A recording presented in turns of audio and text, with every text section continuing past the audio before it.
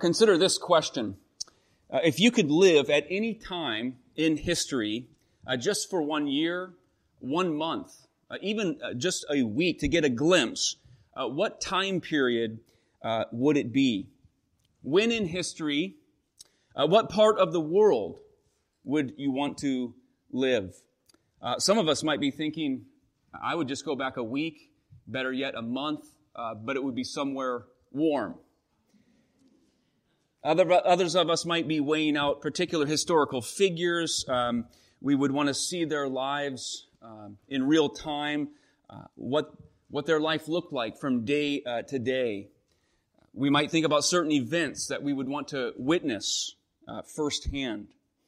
Well, whatever your conclusion, I am quite confident that not a single one of us, if there is, let me know after worship, not a single one of us would choose the place or the time of the biblical figure of Daniel, Daniel's day. 6th century BC, exile in Babylon. But that's where God had him. And sometimes the people of God find themselves in really rocky places where powerful empires are at war, where heavy suffering may be a real possibility, and where perseverance is truly needed. And we see those themes as we continue in the 8th chapter of Daniel. We've already heard this second vision described and read in the Old Testament reading of a ram with 2 horns, this goat with a conspicuous horn which is crushed, out of which 4 other horns emerge, and from one of those 4, a little horn emerges. And so we press into and continue in God's Word, Daniel 8, picking up at verse 15, and see if there is more clarity for us. Daniel 8, verse 15. When I, Daniel, had seen the vision, I sought to understand it. And behold, there stood before me one having the appearance of a man, and I heard a man's voice between the banks of the Ulai, and it called, Gabriel, make this man understand the vision. So he came near where I stood, and when he came, I was frightened and fell on my face. But he said to me, understand, O Son of Man, that the vision is for the time of the end. And when he had spoken to me, I fell into a deep sleep with my face to the ground. But he touched me and made me stand up. He said, behold, I will make known to you what shall be at the latter end of the indignation, for it refers to the appointed time of the end. As for the ram that you saw with the 2 horns, these are the kings of Media and Persia. And the goat is the king of Greece. And the great horn between his eyes is the first king. As for the horn that was broken, in place of which 4 others arose, 4 kingdoms shall arise from his nation, but not with his power. And at the latter end of their kingdom, when the transgressors have reached their limit, a king of bold face, one who understands riddles, shall arise. His power shall be great, but not by his own power, and he shall cause fearful destruction and shall succeed in what he does, and destroy mighty men and the people who are the saints. By his cunning he shall make deceit prosper under his hand, and in his own mind he shall become great. Without warning he shall destroy many, and he shall even rise up against the prince of princes, and he shall be broken, but by no human hand. The vision of the evenings and the mornings that has been told is true, but seal up the vision, for it refers to many days from now. And I, Daniel, was overcome and lay sick for some days. Then I rose and went about the king's business, but I was appalled by the vision and did not understand it. There is a part of us that might be tempted or inclined to follow Daniel's words. I was appalled by the vision and did not understand it with, and neither do we. One minister, in fact, called Daniel 8 a preacher's nightmare. How are we to understand these things? Here is Daniel, gifted by God to see visions, to understand dreams. How are we to understand it? But there is something we have that Daniel did not have, and that is for Daniel, the events revealed in these visions were for him future events. but for us, they are the past. And while hindsight is not always 20/20, we have millennia, as Elder Scott mentioned, millennia of church history that has contributed to helping understand these things. And I think here is a timely point to reinforce the importance for us as a congregation of being a people committed to the exposition of the Word of God. That is, to preach and to read the Bible chapter by chapter, book by book. Not to say that there isn't a place for topical studies. Surely there is. But if one preaches or reads the Bible merely topically or kind of overly selective, do you know when you would end up getting to Daniel chapter 8? I'll answer that. Never. Never. You've probably never heard someone say, wow, I had this wonderful devotional time this morning in Daniel chapter 8. And that's not to make light of that. Perhaps God would work in that way. But it's not that kind of chapter that has those memory verses that we would cling to. There's an obscurity about it. It's very difficult. And yet Daniel 8 and the whole of Daniel consists of a very relevant period in the history of God's people. It is exile. And it gives and provides a very important contribution to the larger narrative and story of God's great works in history and His preserving a people for Himself. And it consists of significant themes. And the first theme I want to highlight here in this chapter is the theme of power. Power. We see that word used numerous times through the chapter. The word is used of the ram in verse 4, that no one could rescue from his power. It's used in verse 6 of the goat, who carries out his powerful wrath against the ram. So this is a story, among other things, about power struggles, earthly powers warring with each other, and its effect upon the saints of God, the church of Christ, the church of the Lord.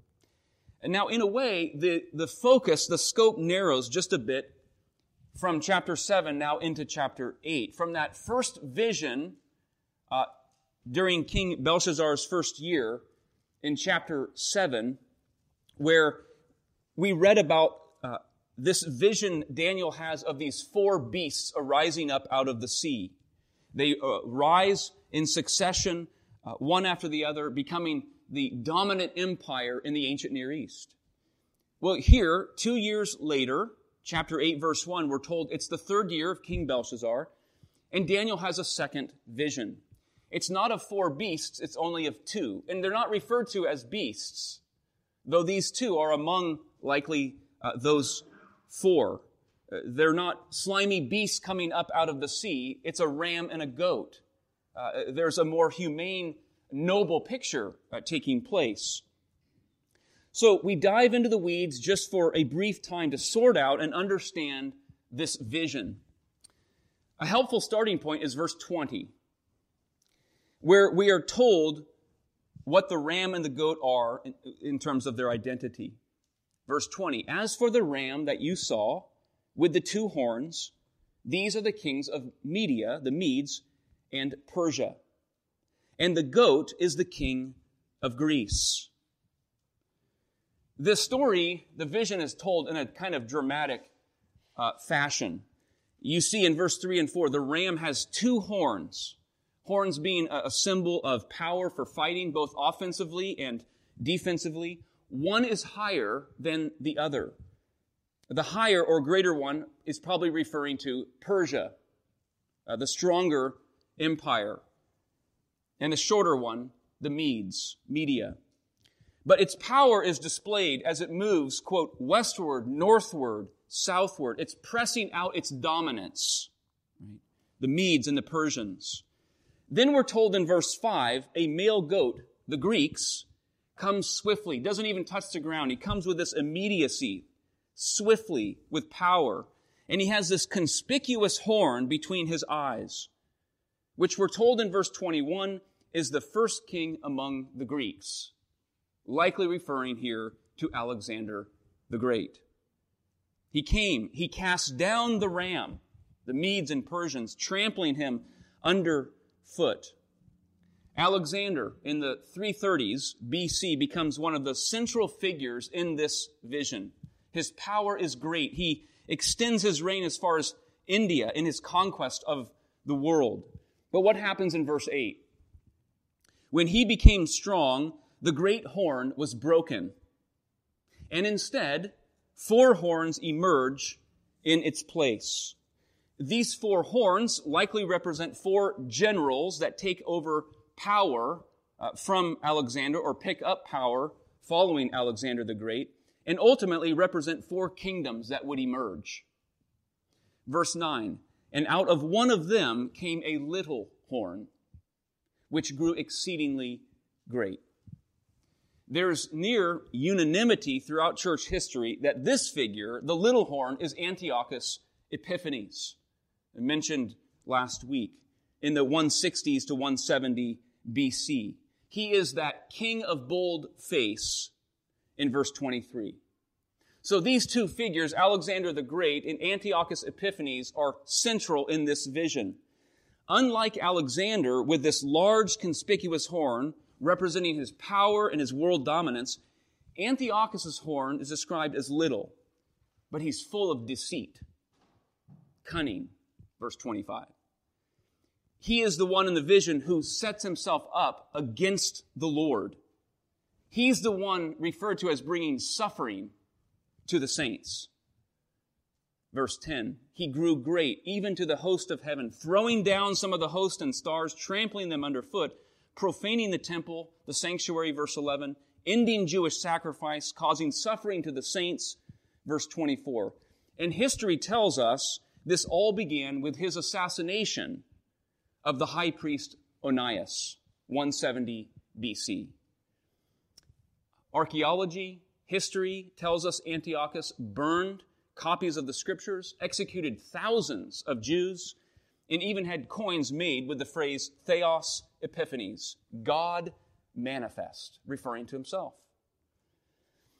With that picture and snapshot of kingdoms and evil, deceptive kings, important points and questions perhaps surface. We know the Bible is not a history book, but it is full of history. And as we're looking into the past, we're reminded not only is the story of the people of God directly related to what is happening in the world, as we see here, in the midst of what is happening, whether it's in the midst of the Persians, the Greeks, the Romans, or today we heard regarding Ukraine or our own nation. But the story of his people cuts right through the middle of world history. Right through the middle. The story of the church in the Old and New Testament is the central story. It's the main headline, the central story in world history. It's what is to give shape to our thinking about history and God's work in it. And Daniel's faith in the midst of this, in the midst of evil, in the midst of suffering, seemingly chaos and brutality, mattered. His faith and devotion to the Lord mattered. And your faith, in your context, in your family, in your generation, amidst the evils of the world, matters. It matters to our Lord. Surely, as Daniel sees this vision, he is alarmed. He's frightened, perhaps confused. But maybe there are aspects of the vision that really served as food for thought for him.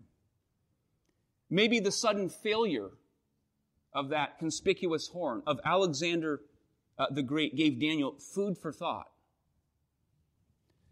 As Alexander is described in verse 8 as the goat becoming exceedingly great, but when he was strong, the great horn was broken. Alexander's career, beginning around 336 BC at the age of 20, in his younger years, a student of Aristotle, would lead to 12 or so years of hard-fought battles, widespread military campaigns, major efforts, and huge success. He died in his early 30s. His whole strength had been poured into gaining what he himself became too weak to actually hold. There's a lesson there. His fall was simply due to the over-exhausting expenditure of his own energy. It wasn't the fault or imperfection of his effort. It was the opposite. It was his total commitment and sheer brilliance to the point that he expended everything. Ron Wallace, a commentator, says this: how often it happens in human history that men and women put everything into some life achievement. The end is good. The effort is full of nobility. The best of their skill and resources are freely given and freely expended. It's magnificent, and they attain exactly the goal they set themselves, and even more. But at the moment of attainment, everything collapses simply because they have tried too well, given themselves too wholeheartedly. The power to enjoy the achievement, when it came, has been sacrificed by the colossal expenditure to get there. This is applicable. This can happen in our lives. In the pursuit of something, academics, reputation, career, social life, we can put so much into something that when we actually achieve it, that status, that job, that fortune, we can find that in our effort to get there, we've actually done great damage as we look back. Could be to home, could be to marriage, could be to health. And just like that great horn, we snap. It snaps. The person breaks themselves. They're finished. This is perhaps why Paul says in that wonderful chapter on God's restoring and redemptive work, Romans 8, verse 37 says, in all these things, we are more than conquerors through him who loved us. Have you thought about those words before? More than conquerors. What more is there than to conquer, to have victory? We're more than that. Well, what more is there? There's the victor, there's the conqueror, then there's the victor who can actually enjoy and rest in the victory. Not only do we have victory through our Lord Jesus Christ, but everlasting rest in the presence of Jesus Christ, to be able to enjoy him and what he has done on our behalf. We are more than conquerors. In the midst of the fight or battle for power, we hear Jesus' words to his disciples in the Beatitudes. Blessed are the powerful, for they inherit the earth? No. Blessed are the meek. Blessed are the meek, for they shall inherit the earth. We see this in Daniel. We see this most clearly in our Lord Jesus Christ. The meek are not the weak, or the passive, or the complacent. The meek are the wise. They know not to assert themselves over others for their own agenda, their own ambitions, but to trust and yield to the Lord. For he, the Lord, in his time, in his way, will deliver them a glorious inheritance.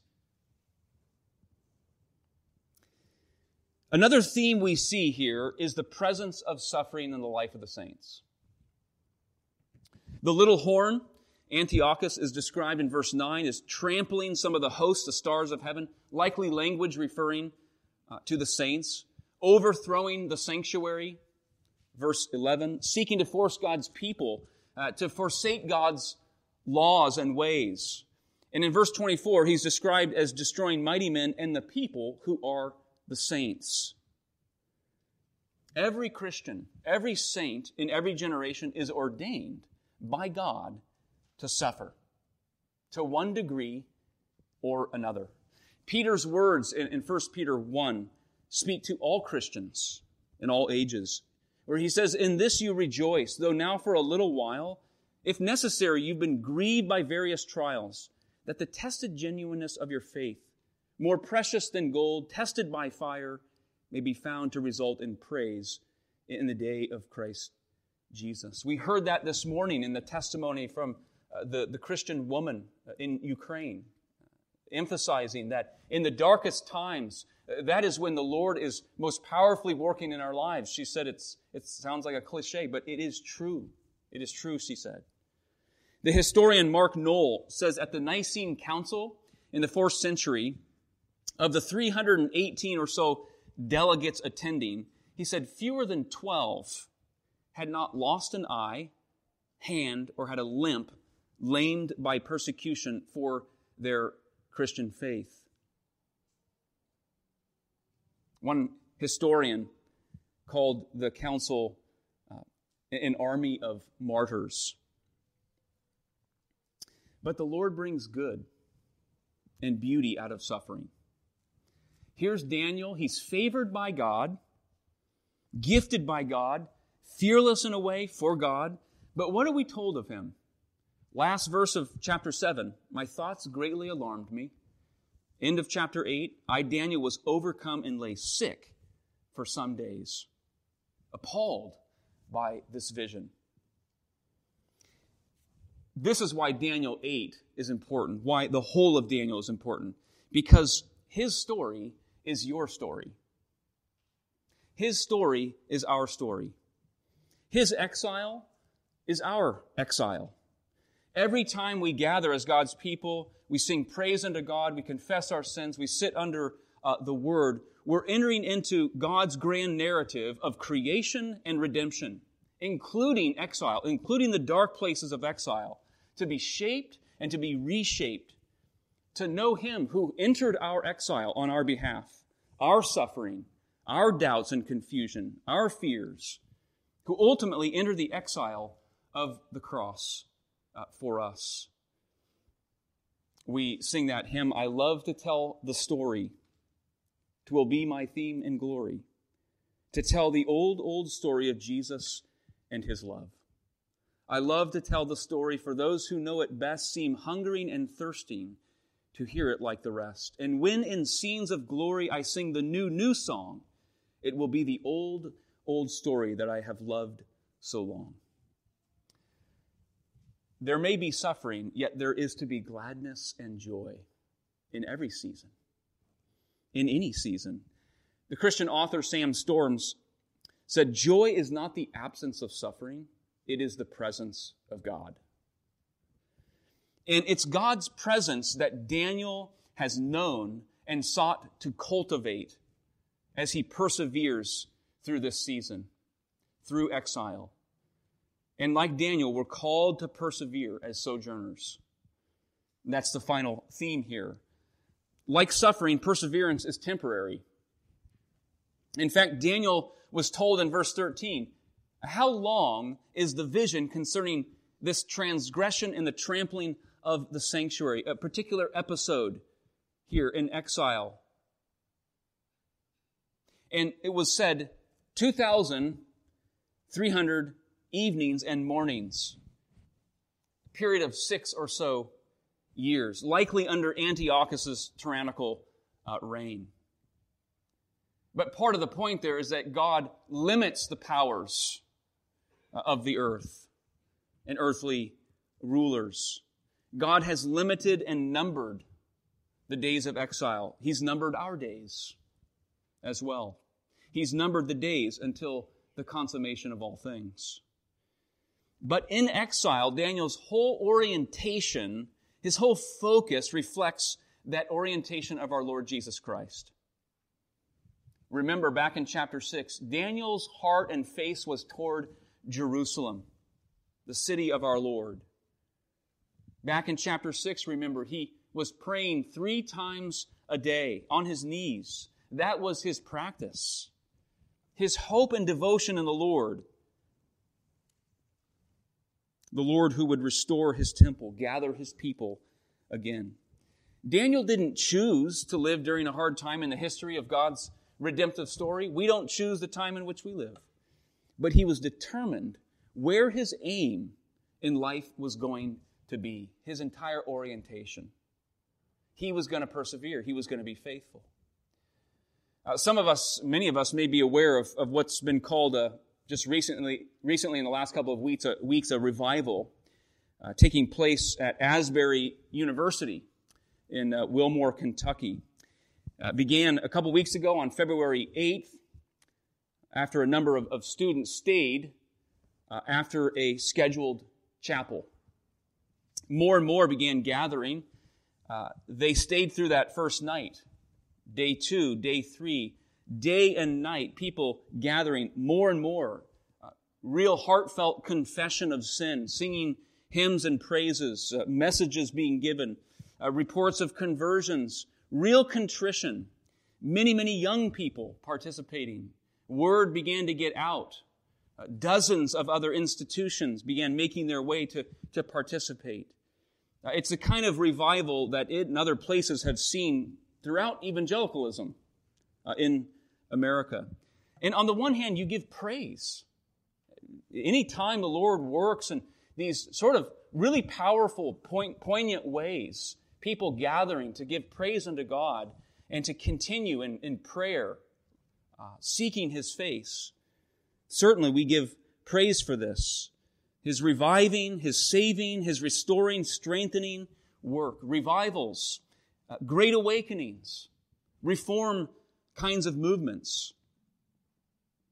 At the same time, I think it's worth saying revival is not the singular goal. Christ-likeness is. Christ-likeness is. Revival may be the result at times of godliness, God's Holy Spirit being worked out, but it's not a necessity to godliness. It's not even the norm for growth in godliness. Sowing to the Spirit, faithfulness to God, using the means of grace, like Daniel in exile.